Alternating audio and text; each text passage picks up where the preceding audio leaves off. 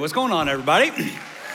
Hey, we got the whole family with us today. We got Victory Midtown, Victory North Cobb, Victory Hamilton Mill, Victory Online family locally as well as globally in Mexico and Brazil and Canada. What is up, everybody? Hey, so welcome in, everybody. So if you cannot tell, we're in a little bit of a different format today. And so let me kind of catch you up with this moment if maybe this is your first time at Victory or maybe you're newer with Victory over the last few weeks. So what in essence we've been doing this entire year is taking a journey through the greatest sermon that was ever preached, Matthew 5, 6, and 7, called the Sermon on the Mount. It is Jesus's sermon, 3 straight chapters of red letters. And there in the middle of that sermon in Matthew 6, Jesus kind of spends what I would just say is kind of like an inordinate amount of time on money and wealth and stewardship and possessions, really the things that bog us down, that cause us stress, that cause us to worry when they don't have to. God has provided a better way. Everybody say better way.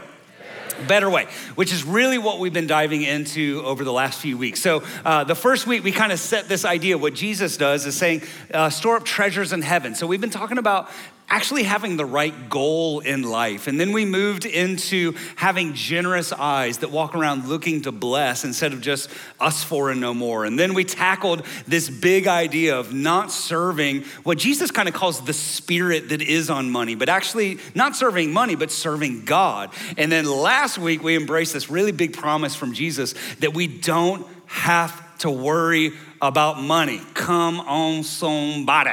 I want 2 scoops of that. And because Jesus promises to meet all of our needs, not necessarily all of our wants, but all of our needs. And so we have to kind of reset some of those things in our life. And so today, what we wanted to do was to kind of take another big step in that direction and do something that we don't always do in church, and is to get into the details.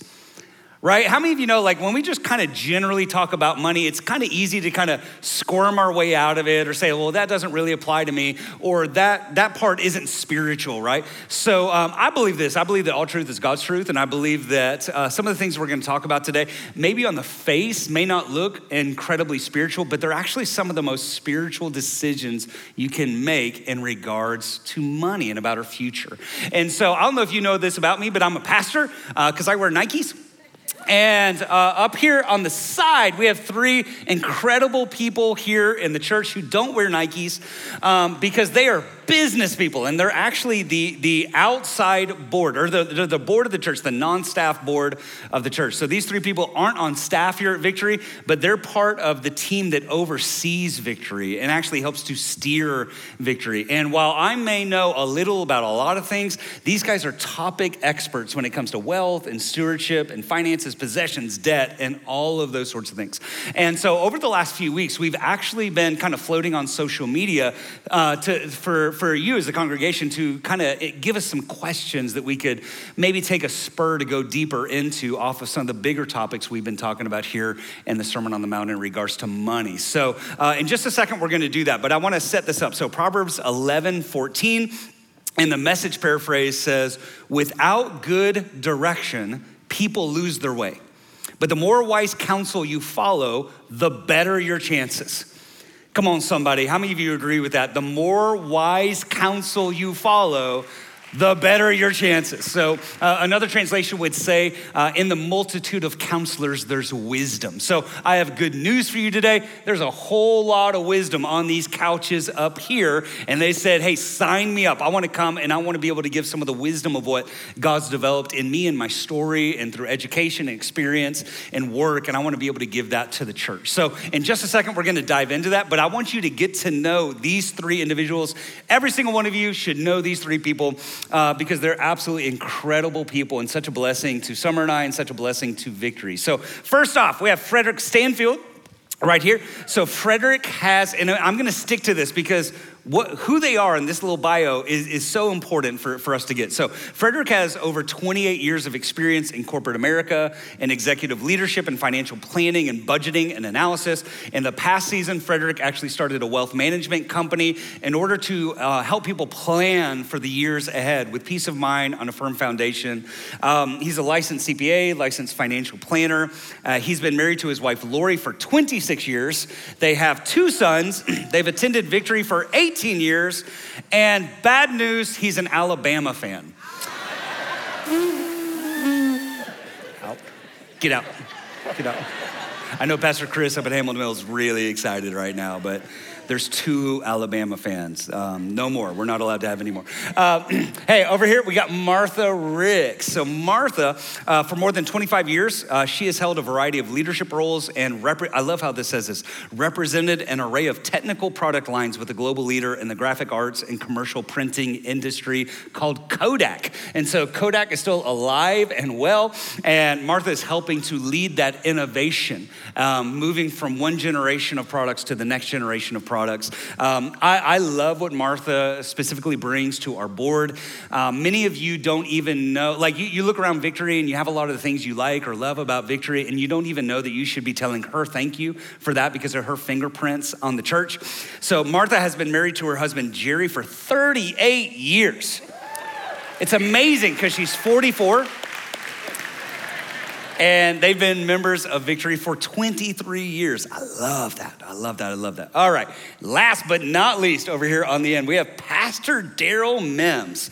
All right. So a lot of you know Pastor Daryl because he was one of the executive pastors here at Victory. He was the CFO of Victory for almost 23 years.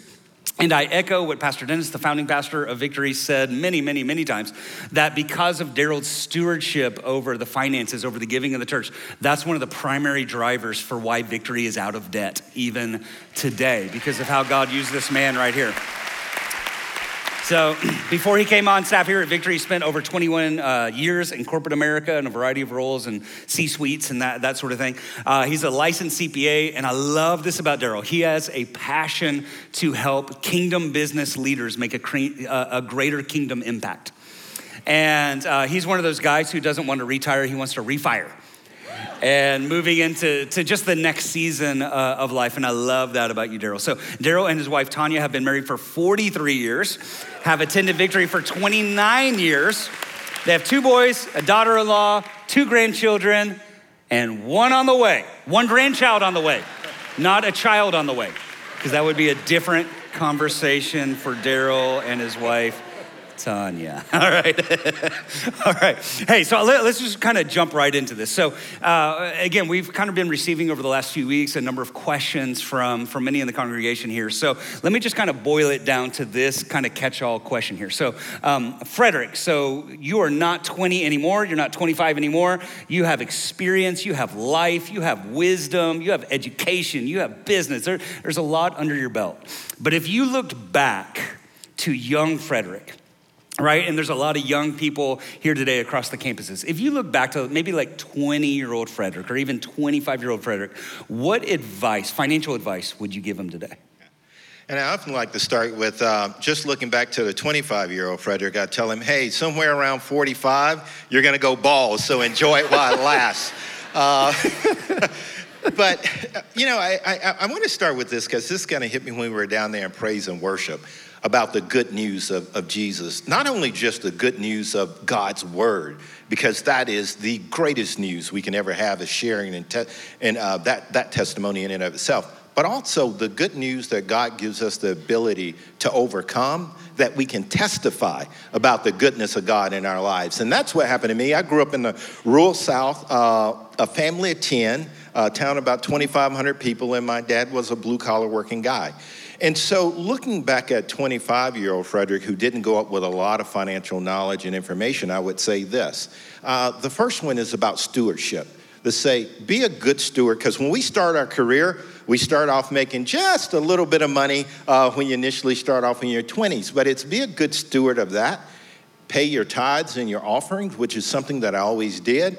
but also save, because the younger you start saving, the bigger the difference is. And we have a little graphic here that I'd like you to take a look at. Just shows you the impact of saving if you start when you're 25 versus when you're 45 versus when you're 35. And if you look at all these, they have one thing in common. They're only saving $100 a month, but over the course of getting to age of 65 or retirement, they make a huge difference in the amount of wealth you accumulate. And the reason that it's important, I always feel, is because the purpose of that wealth is so that when God directs our heart and directs how we manage and steward the resources that he's given us, we're able to be more generous and to give into the lives and into the church and into the things that make a difference for the kingdom.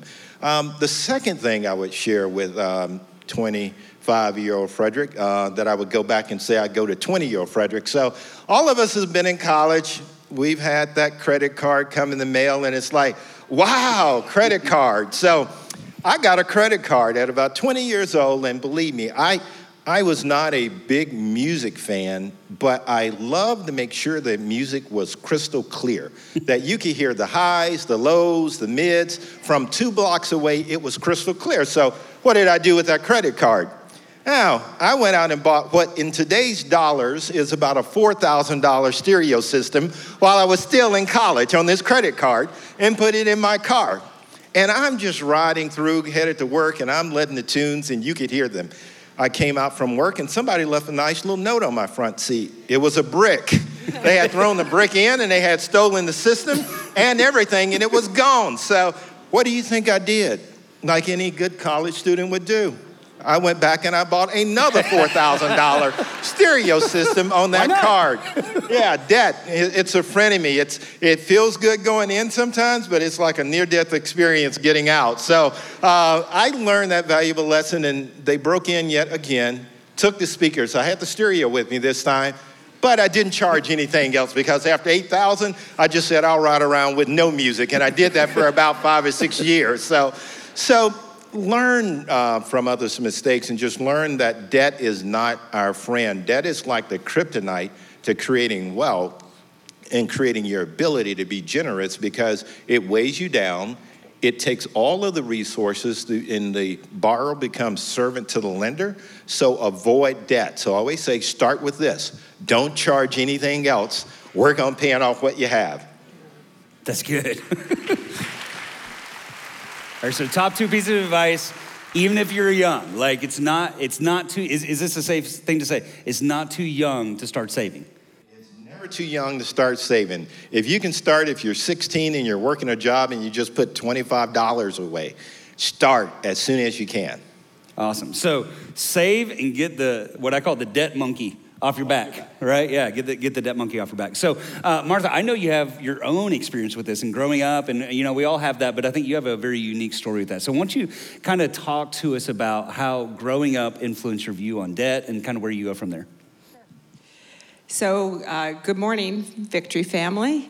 Thank you.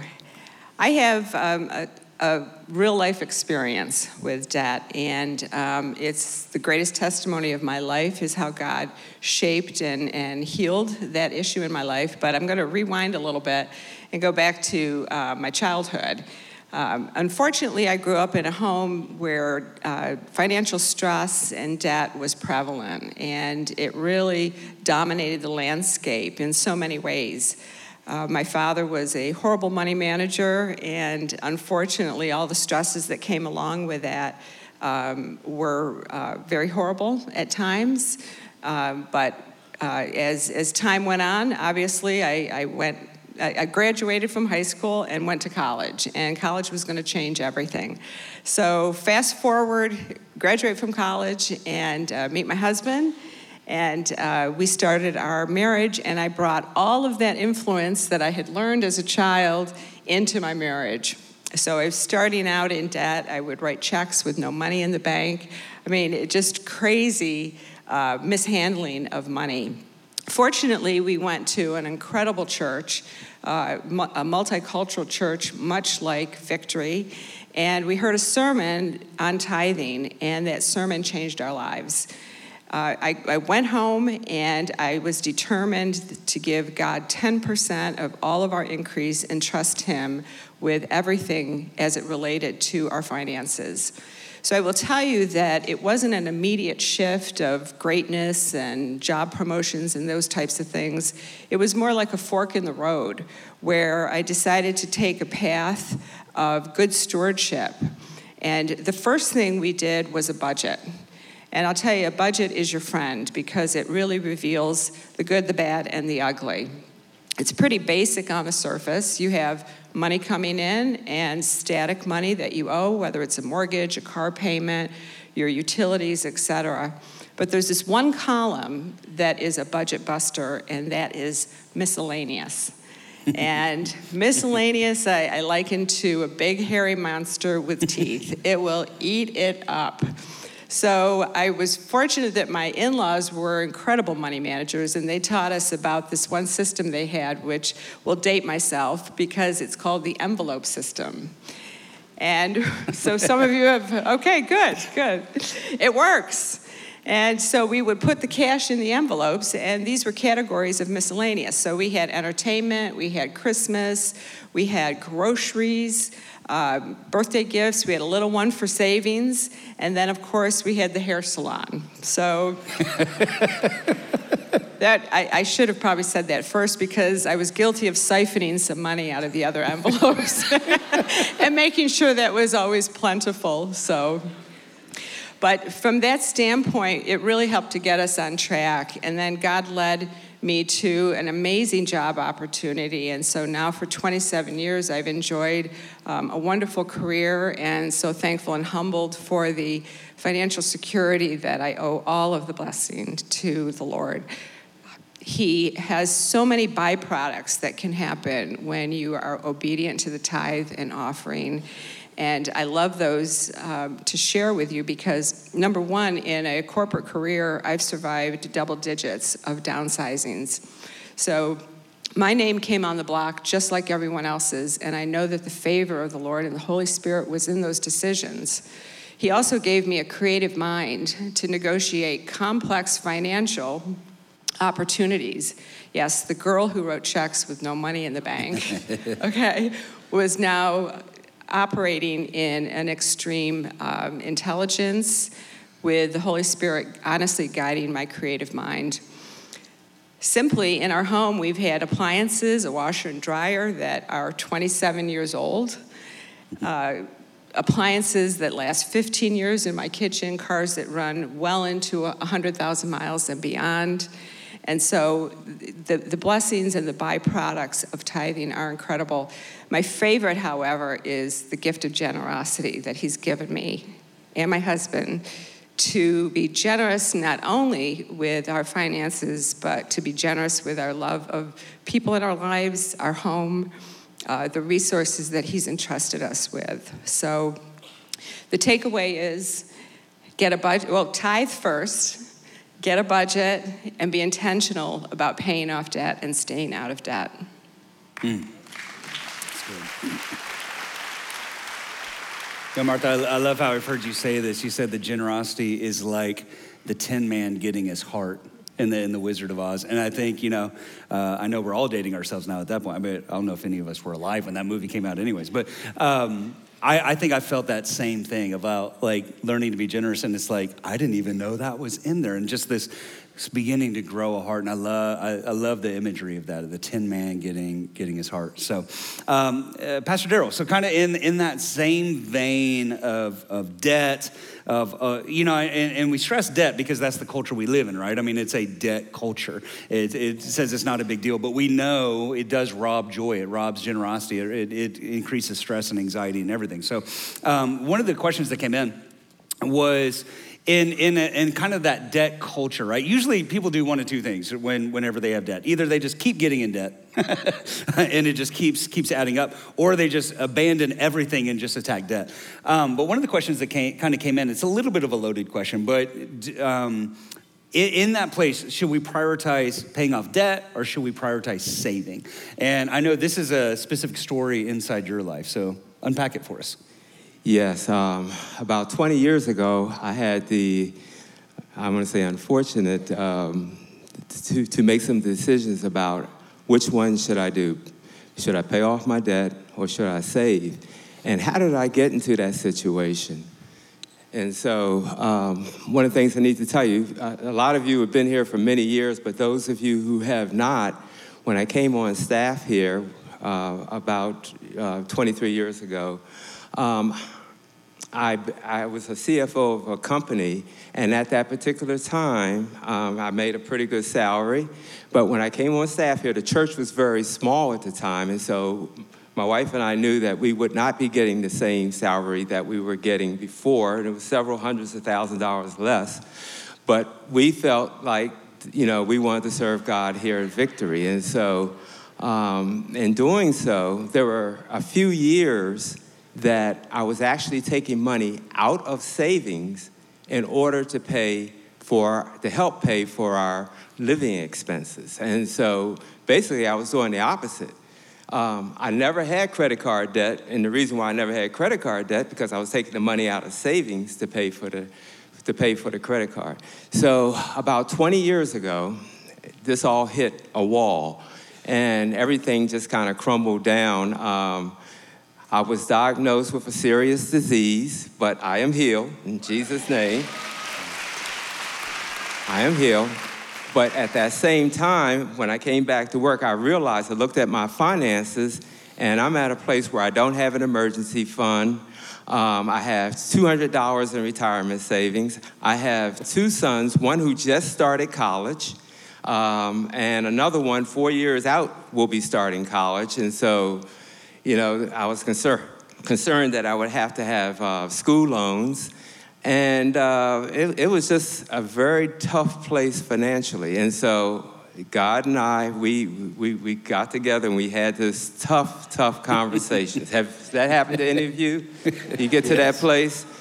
And so God corrected me and he gave me instructions. He corrected me. He said, okay, get the pride out of you. Because, here I am a CPA, I got an MBA, I was a CFO of a company, and my budget isn't even allowing me to save any type of money. His instructions were very clear. He said, you find $25 every time you get paid, and you put that to savings. And I said, okay. And so I kept doing that. After 3 months, I doubled.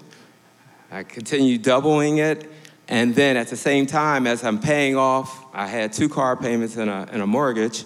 I started paying those off, and as I paid off the car payment, I applied that to more savings and applied it to the other car payment, and eventually was able to eradicate the debt completely as far as the car payments are concerned, and continued in that mode to continue savings. And the biggest pay increase came that I was able to save more money is after 8 years of college for my sons. Yep. Do you understand what I'm saying? If any of you have kids in college, it costs money. And so we never went into debt, but yet when they finished, because of the money that we were paying for, we were able to save additional money. So the takeaway from all this is you have to do both. You have to pay down the debt, and you also want to be able to save. And what we learned from this, my wife Tanya told me this, and we applied this the entire time. We always tithe, but we also were giving offerings. And so one of the things we realized is that the offerings that we give have to go into things that have eternal rewards, things that will see that people will end up in God's kingdom in heaven and not in the fiery lake. And so we chose to give to nonprofits or to organizations that were going to further God's kingdom, and that we were putting aside eternal rewards. What we also learned is how to handle wants and needs. And so we would only spend money for things that we really needed, and we started to eliminate things that were wants. So for instance, I don't know if this ever happened to any of you, when I would go to the grocery store and I would buy, the meats, the vegetables, the fruits, but then I go down that aisle that said ice cream and that aisle that said cakes and pies. And literally, there would be times where I would put those things in the cart. I would go to another aisle or come up front to cash out, and I would take it back, and then I go up and I say, no, I got to go and get that, and I go back and get it again. And then, and we would go back and forth, and literally, with that example and other examples, that's how we got to the point where we were able to pay off all of our debt, is to really manage those wants. And, the same thing with cars. You can get a loan for a car for 7 to 8 years, and we made the decision that we would get, if we weren't able to pay cash for the car, that we would get a car payment that's maybe a couple years, and then we would pay it off as soon as possible. So we were balancing debt with savings, and so that's the information I want to give you. Yeah. It's because debt is not your friend. Right? Debt is not your friend. And I love this. One of the reasons why we've actually incorporated some of Daryl's language here at Victory is ROS, right? We want to give to things that have a high ROS. If you're in business, you know all about ROI, return on investment. But here, I think as Christians, we care about ROS. What's our return on souls? So what am I giving to? What am I spending on? How is my life pointed that's actually having a high ROS? And we actually got that from Daryl years ago. So I love that. Real quick, Daryl. So let's get super practical, okay? Like 60 seconds. I know this is a big thing on your heart that I think could really benefit some of us here, is how do you go about paying off credit card debt? Okay. Well, I actually, unfortunately, was using my savings to pay off my credit card debt. But if you have a lot of credit cards, this is the way to do it. Take the card that has the lowest balance and whatever the high interest rate may be on there, and pay that card off first, and then apply that particular amount that you were paying on that card to the next card that has the lowest balance, and you keep doing that until you pay off all your cards, okay? And so it's called laddering, and it's the quickest way to get it done. It may take, a short period of time. It may take a couple of years, but it's worth doing, because eventually where you want to become, you want to rely on God as being the bank and not paying interest to a bank. When you need money, you want to be able to go to God and say, okay, I am stewarding what you already own, and this is what I need, and he's going to give it to you. Amen? That's good. That's good. So here's what I'd say. I know, for some of you came to church today, and you're like, well, where's Jesus? Where's the gospel? Here's what I'd say. Saving, and we're going to talk about some more stuff here, but saving and getting out of debt, it may not feel like it, but maybe two of the most spiritual decisions that you can make today because of what it does in your life, what it prepares, what it does inside your family, what it allows you to do in areas of generosity and blessing the world, in ways that we aren't able to do right now. That, Jesus says that Christians are going to be known by our love. And many times what hinders us from being able to live lives of love out into the world is we're working all these side jobs, we're working overtime, we're trying to pay off debt. Like, it robs from our family, it robs from generational blessing, it robs from our ability to bless the world. So I think two of the most spiritual things we do, I think you guys all hit it, the nail on the head there, is to save and to get out of debt. So here's another question that came in. So what does the Bible teach about couples and money? Okay. Is all money to be shared 50-50? All right, so if you ask this question, don't own up to it, because you're about to get into a fight in the parking lot after church with your spouse. So here's what I'd say. This is kind of a pastoral question without getting into the nitty gritty of it. Summer and I, just this last week, celebrated our 22-year anniversary. Come on, Jesus. And I can confidently say this, that we would not have had our 22-year anniversary if we had different bank accounts. We may have had our first year anniversary and then not made it to number 2. Why? Because Genesis 2:24, very famously, something probably all of us have heard at some point, is that a man will leave his father and mother and be united to his wife, and the two will become one. And I think there are very slippery, very subtle, very deceitful ways that we buy into that keeps us from becoming one. And here's what I'm just gonna tell you. If you have 2 bank accounts, that's an area that you're not one. That's an area that you're united. And I know, there may be a number of reasons, like you may, I was just listening to your story, Martha. Maybe your spouse comes from a family where they were raised a certain way and you keep getting hit with overdraft charges. And you're like, okay, all right, I'm gonna give you $100 a month in your account. You play in that sandbox, but we can't have the creditors calling, But here's what I say, in many areas, I think, let me just say it really strongly, I think we're practicing for divorce. Because what we're really kind of saying is, hey, if this doesn't work out, at least I got mine. And maybe you've been burned before, maybe you were raised a certain way, maybe you got some fears. Here's what I'd say, guys.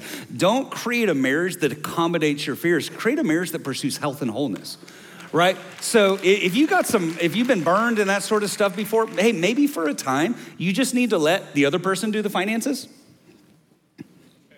right? And you just kind of own, hey, I'm not the best at this, but I'm good at some other stuff. I'm just not good at the money. So you handle the money side, right? But here's how I kind of just, in one statement, I would answer this question. Is finances in marriage, is it 50-50? No. I would say it's 100% for you both. It's not I have mine and you have yours. No, we are one. Therefore, the money is ours. And we have to figure out a way to lock arms and do this thing together. Yeah? Okay. Hey, let's take another step here. So this is kind of another pastoral question. And so I want to ask Pastor Darrell over here because we've both found ourselves in this situation before. And one of the most heartbreaking situations, and let's just get real. One of the most heartbreaking situations that I found myself sitting around a table in is somebody in the family has passed away. Let's just go ahead and say it's dad, right? Dad, husband. And as pastors, we go to the funeral home and the family's there sitting around the table and just grief, right? Let's just be real, just grief, trying to figure out how to reconcile this. Where do we go from here, right? But then because there was no end of life planning, because there was no life insurance, because there was no will, because these sorts of things, not only do you find a family in grief, but you have a family where one of them is trying to set up a GoFundMe.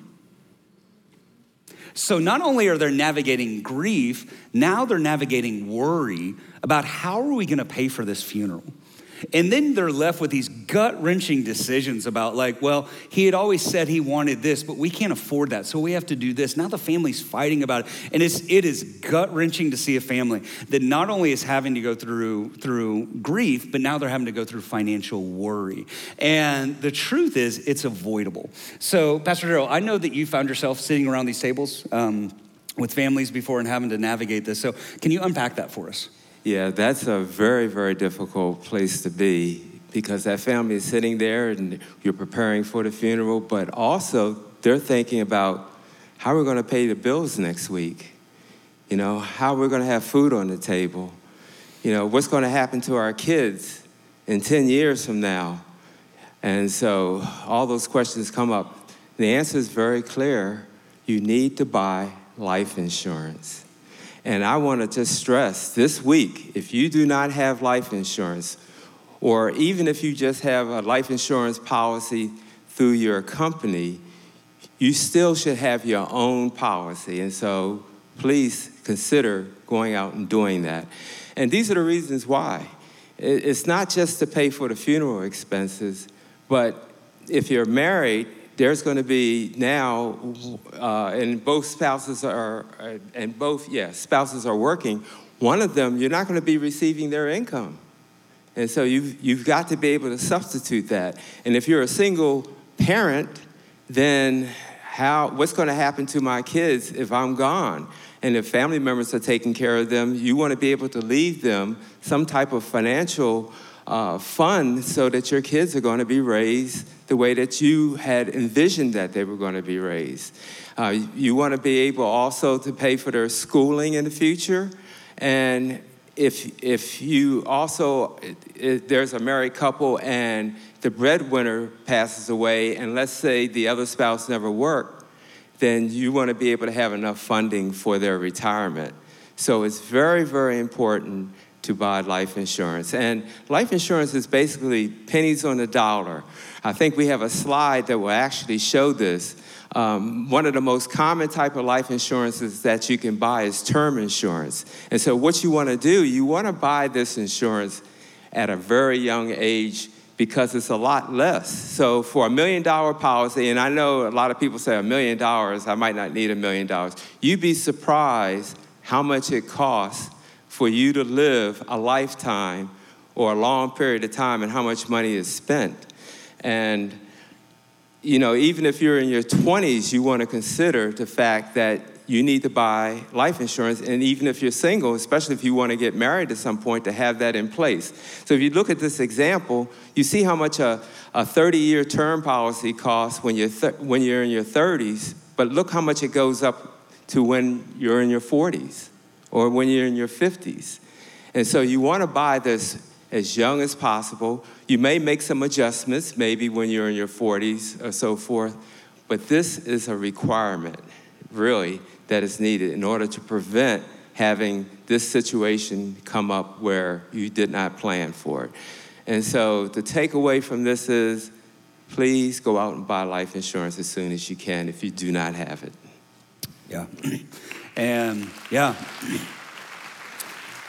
and honestly, the reason I even asked that question, I can't tell you how many pastors I've talked to who've just gone through the most horrendous situations inside their church, and they're like, we have to find a way to tell our congregation, please get life insurance, because of what it's like for those who are left behind if you don't. And so, Frederick, I want to ask you this question, just kind of along those lines, because this is literally what you do. Now, we're not marketing Frederick today. We're not even going to put any information up here. But this is your experience. Like, this is literally what you walk people through all the time. And I love one of your sayings is actually, what's it going to be like what's your family's experience going to be like when you die? What's it going to be like for those who are left behind? So with kind of that vantage point, why don't you walk us through that? Yeah. Now, we all love our families. And when you think about all the time and the effort and the memories that you created, you want to make sure that those memories last not only your lifetime, but your family's and your children's and your grandchildren's lifetime. And the biggest opportunity you have, just like Pastor Darrell was saying earlier about life insurance, is actually plan to say, I love my family enough that I want to make sure that if anything ever happens to me, that my family will be in that enviable position that they were loved and they were prepared and they are cared for. Yeah. And it's how do you do that? You know, the Bible tells us about the two greatest commandments of loving God with all your heart, mind, body, and soul, and loving your neighbor as yourself. And what better place to start than loving your family to make sure that you leave that legacy, that they are in good hands. And how do you do that? Action step-wise, and I've seen it. I'll give you my personal testimony. When you don't have the knowledge and you don't know. So I grew up in the rural South, and my dad was, like, as I told you, a blue-collar working guy. And he worked hard, paid off his house. Now think about it. He has 10 kids, probably at that point, 4 or 5 grandkids, and he leaves the property to heir property. So meaning that property was my mom's kids, my mom's grandkids, and to go through the legal challenges and obstacles to try and move all that into her name, she was stuck. So she had this house that she could not sell. She could not, she did move because she didn't like where she was at. I won't go there. Mother-in-law issues. But the reality of it was, though, but planning, the lack of planning left her in a rather sticky situation. And so the way we overcome that is You go out and you get a will, you can get trust, you do the legal documents, there are services, you can Google online a number of legal services, you can Google a local attorney, but you want to sit down and make sure you're doing those things, because through doing that, you are going to leave a beautiful gift that is so wonderful for your family not to have the stress and the worries that they're burdened with when you don't do that. And while we're up in heaven walking those streets of gold and having a good life, enjoying the eternal life, we've made sure that our family that is still here on this earth, they're having a good life and a great experience because we love them enough to make sure that they were prepared. That's good. Yeah, there's nothing worse than you spend your whole life trying to build this great family, and then you pass away and you don't really prepare, you don't have the life insurance, you don't have the will, and then your kids are fighting about a table, right? Yes, and if I can add to that, and believe me, I see it. I won't give you any specifics. I see it all the time. One of the worst experiences in my profession is when loved ones don't prepare, don't plan, and they leave money, they leave assets behind. You want to see the worst come out. I've seen families destroyed where siblings are in court suing each other, and they don't even talk anymore because they're fighting over what wasn't taken care of by the person that passed away, or by the parent, or by the husband, or by the spouse. So just think about that. You put all that time into building this beautiful family. Don't leave it to chance, just leaving things for them to fight over, because people will fight when it comes to things, and it gets ugly, and it's just not becoming to what we've been called to as Christians, to love our families to life and to leave them in a great position. Yeah. One of the most spiritual things you could do is to get life insurance and set up a will. I know we don't normally frame it like that. That's really good. All right, so coming here towards the end, but Martha, so I know this is kind of something that even in your family you have a very front row seat to and very vested interest in. But let me kind of phrase it like this. So one of these questions came in, but one of your passions is caring for elderly parents and towards end of life. I know that can be a really sticky situation sometimes. So just kind of share some thoughts with us. Thank you. The passion came from my husband and I being very up close and personal to the situation, both with his parents and with my mom, who within 11 months, we lost all three of them.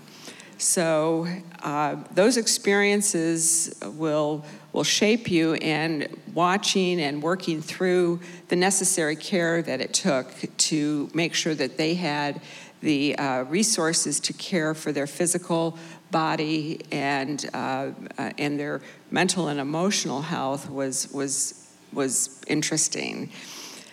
I will back up just a little bit because, for example, my mother was able to live with my older sister in her home, moved in, I think I'm correct on this, at age 89. And my younger sister also in the same city was able to collaborate and support my mom's really assisted living, okay, at that age. And it allowed her to stay in the home. And it was all good until it wasn't. She came down with an illness and suddenly couldn't walk. So we were faced with what are the next steps. My sister's home was not accommodating to any kind of wheelchair situation. So we were left scrambling, and thankfully, with a great support system of my sisters, a tremendous amount of research was done at that moment, a tremendous amount of planning, collaboration, and I was blessed with her being able to come here to Georgia for the remaining months of her life. So the takeaway from this is, the passion that we have for our parents that we love so much is that the planning is critical, and it's crucial that you have these loving conversations with your parents about the longevity of their life and the resources that will be needed to support them well and to give them comfort and really the infrastructure to be able to manage that end-of-life experience. I know that there's several options. They all cost money. But planning is essential. And my husband happens to be in assisted living industry. And one of his takeaways is that planning early is critical, because when you have the time to plan, you have options available to you. When you get bumped up to an immediate requirement, that window closes and you're left with fewer choices for your loved one. So the takeaway is plan, have those loving conversations, and obviously in all things, pray about it. Yeah. So let me kind of say this, because I know, especially, when you have to make a decision with a parent and about a parent, do we care for them in the home? Do we put them in assisted living? Those sort of things. Those can be gut-wrenching decisions, and they do have financial ramifications. I've seen a lot of people struggle with guilt and shame and those sorts of things. And so I just felt led to say this, like, seek the Lord and put one foot in front of the other on how he would lead you to do that. Don't allow guilt and shame to control your life. If you're able, plan ahead. Let me say this, planning, and this is the tricky thing in churchianity, right? Is a lot of people view planning as being faithless. Like, oh, we're not gonna have that conversation because you're saying I'm gonna die. Yeah, I am. And I am too, and you are too, and you are too. I'm sorry, like, unless the Lord tarries, right? Like, we're not just, even if you are Elijah and just get summoned up to heaven, there's still gonna be people here. And so plan ahead, have the conversation. It's not faithless. I don't care if you're sick and you're like, I don't wanna plan because that's saying I'm gonna die. Even if you get healed, at some point you're gonna die. Plan ahead. One of the most spiritual things you can do today is to plan ahead. All right. I'm gonna do this one really quickly. So here's one of the questions. I'm not an expert in finances. How do I find someone who is wise financially that I can trust to help me? All right, we got everybody, these three's email addresses, and just kidding. We're not gonna do that. And then would be the rest of your life, trying to manage thousands of people. So don't rush to the doors to try and, pull out your Excel spreadsheet and be like, help me with my budget. Here's what I always kind of say with finances. I say this with addiction. I say this with marriage issues. You didn't get into this problem overnight, and you're not gonna get out of it overnight, all right? And your plan, your financial plan cannot be to win the lottery. So let me just go ahead and kill that one today. Some of you are like living for QT on Sunday afternoons. You're like, well, I tithe today. Like, I'm not gonna write a big tithe check. And you're trying to spiritualize it and rationalize with God.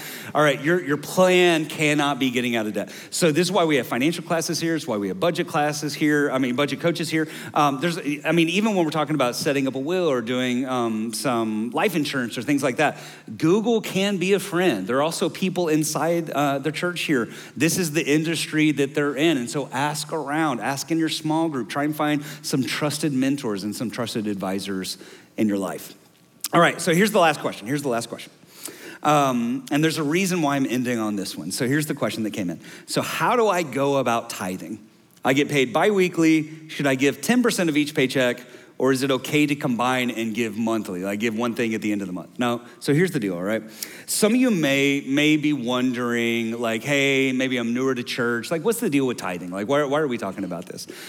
Here's the deal with tithing. So tithe itself means tenth. What it is saying, it's the tenth I give. If we go all the way back, all right, so the tithe meant the first 10% of your increase. Well, you call it the first fruits because it was in an agricultural society, right? And here's the principle of the tithe. Here's the principle of why it's called first fruits, is that because the first of what came into my life, I gave back to God.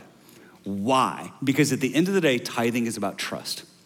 That's what it is. So when I give God the first of what comes into my life, especially as a farmer, what I'm saying is, God, I give you the first before anything else has even come in. So that means I trust you. I trust that before there's even anything else in my life, I trust that you're gonna bring the rest in. So here's the question. Should I tithe on every paycheck?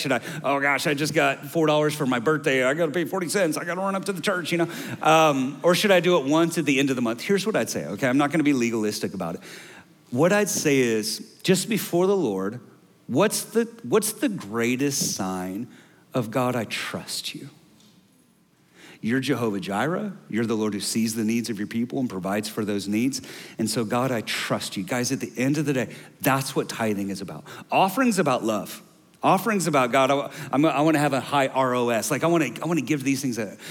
Tithing is about trust. At the end of the day, do I trust that God is my provider?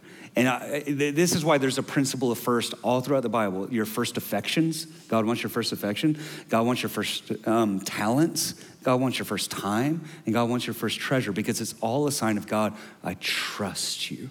I trust that at the end of the day, the government's not my provider. My boss is not my provider. I trust that God is my provider. Somebody stopped me at the door right after last service and said God spoke to him in a season of kind of lack in his life. And he said, I am your promotion. I am your promotion. You won't even have to ask. I'll do it for you. And really, that's the type of life that we want to live. I know there's a lot of nuance to it, but we're saying, God, I trust you. And really, that's really what this whole series is about. That's really everything that Jesus talks about in the Sermon on the Mount. It's about trust fund. Do I trust God with the funds? One of the greatest ways I can do that, I just wake up, I get my paychecks, I get all the increase in my life. I say, God, what's the greatest thing I can do to trust you with everything that you've brought into my life? Because we want to be people who trust God. Amen. Amen, amen, amen. Hey, let's bow our heads. Let's pray real quick. Father, we trust you. You are Jehovah Jireh. I love that. This isn't just something we call you. This is something you call yourself, that you are the God who sees the needs of your people and provides for those needs. And so, God, I thank you that you see our financial needs, that you provide for those. God, I thank you that you see our relational needs, you provide for those. You see our emotional needs, and you provide for those. But God, I think especially in this setting, I think we're all on the same page to say, greater than all of those needs, God saw our sin debt and provided for those needs. That when we had no answer, when we couldn't do enough in our own strength, when we couldn't do enough good works, God so loved the world that he gave. We have a generous God who saw that we were in a hole that we couldn't get out of, that our lives were headed to hell. And by his grace, his generosity, his love, his kindness, he gave us Christ, who went to the cross in our place to rescue us. God, thank you for answering our greatest need, and that is for salvation, to be born again. And so right now, God, I know this. On this holiday weekend, I don't even know how we got here. Some of us just clicked online. Some of us, somebody dragged us here. Some of us were from out of town. Some of us just woke up and said, I'm gonna go to church today. But God, I know this, we all need Christ. And so some of us are already in the family. Others of us came in here in a different type of debt than financial debt. We came with sin debt. But God, I thank you that you've provided a way, and his name is Jesus. And so today's the day of faith. Today's the day of repentance, of saying, I'm turning away from my old way to go God's way. And so if that's you today and you need to say yes to Christ, I want to lead you in a prayer. And family of God around these guys, we're going to pray this together. And so let's pray like this. Say, Jesus, thank you that you came, that you died on the cross in my place so I could be born again, so I could be free. Today, right now, I repent of my sin, my greed, my addiction, and my darkness. I turn from it to step into the light of Jesus Christ. Today, I confess Jesus is my Lord, is my King, is my Savior. I am forgiven and I am free. I'm a child of God because of Jesus. So right now, I trust you with my past, with my present, and with my future. Today, I have eternal life, all because of Jesus. And it's in his name I pray. Amen. Amen. Come on. Let's go. Glory to God. And one more time, let's give it up for these three right here. Love you guys.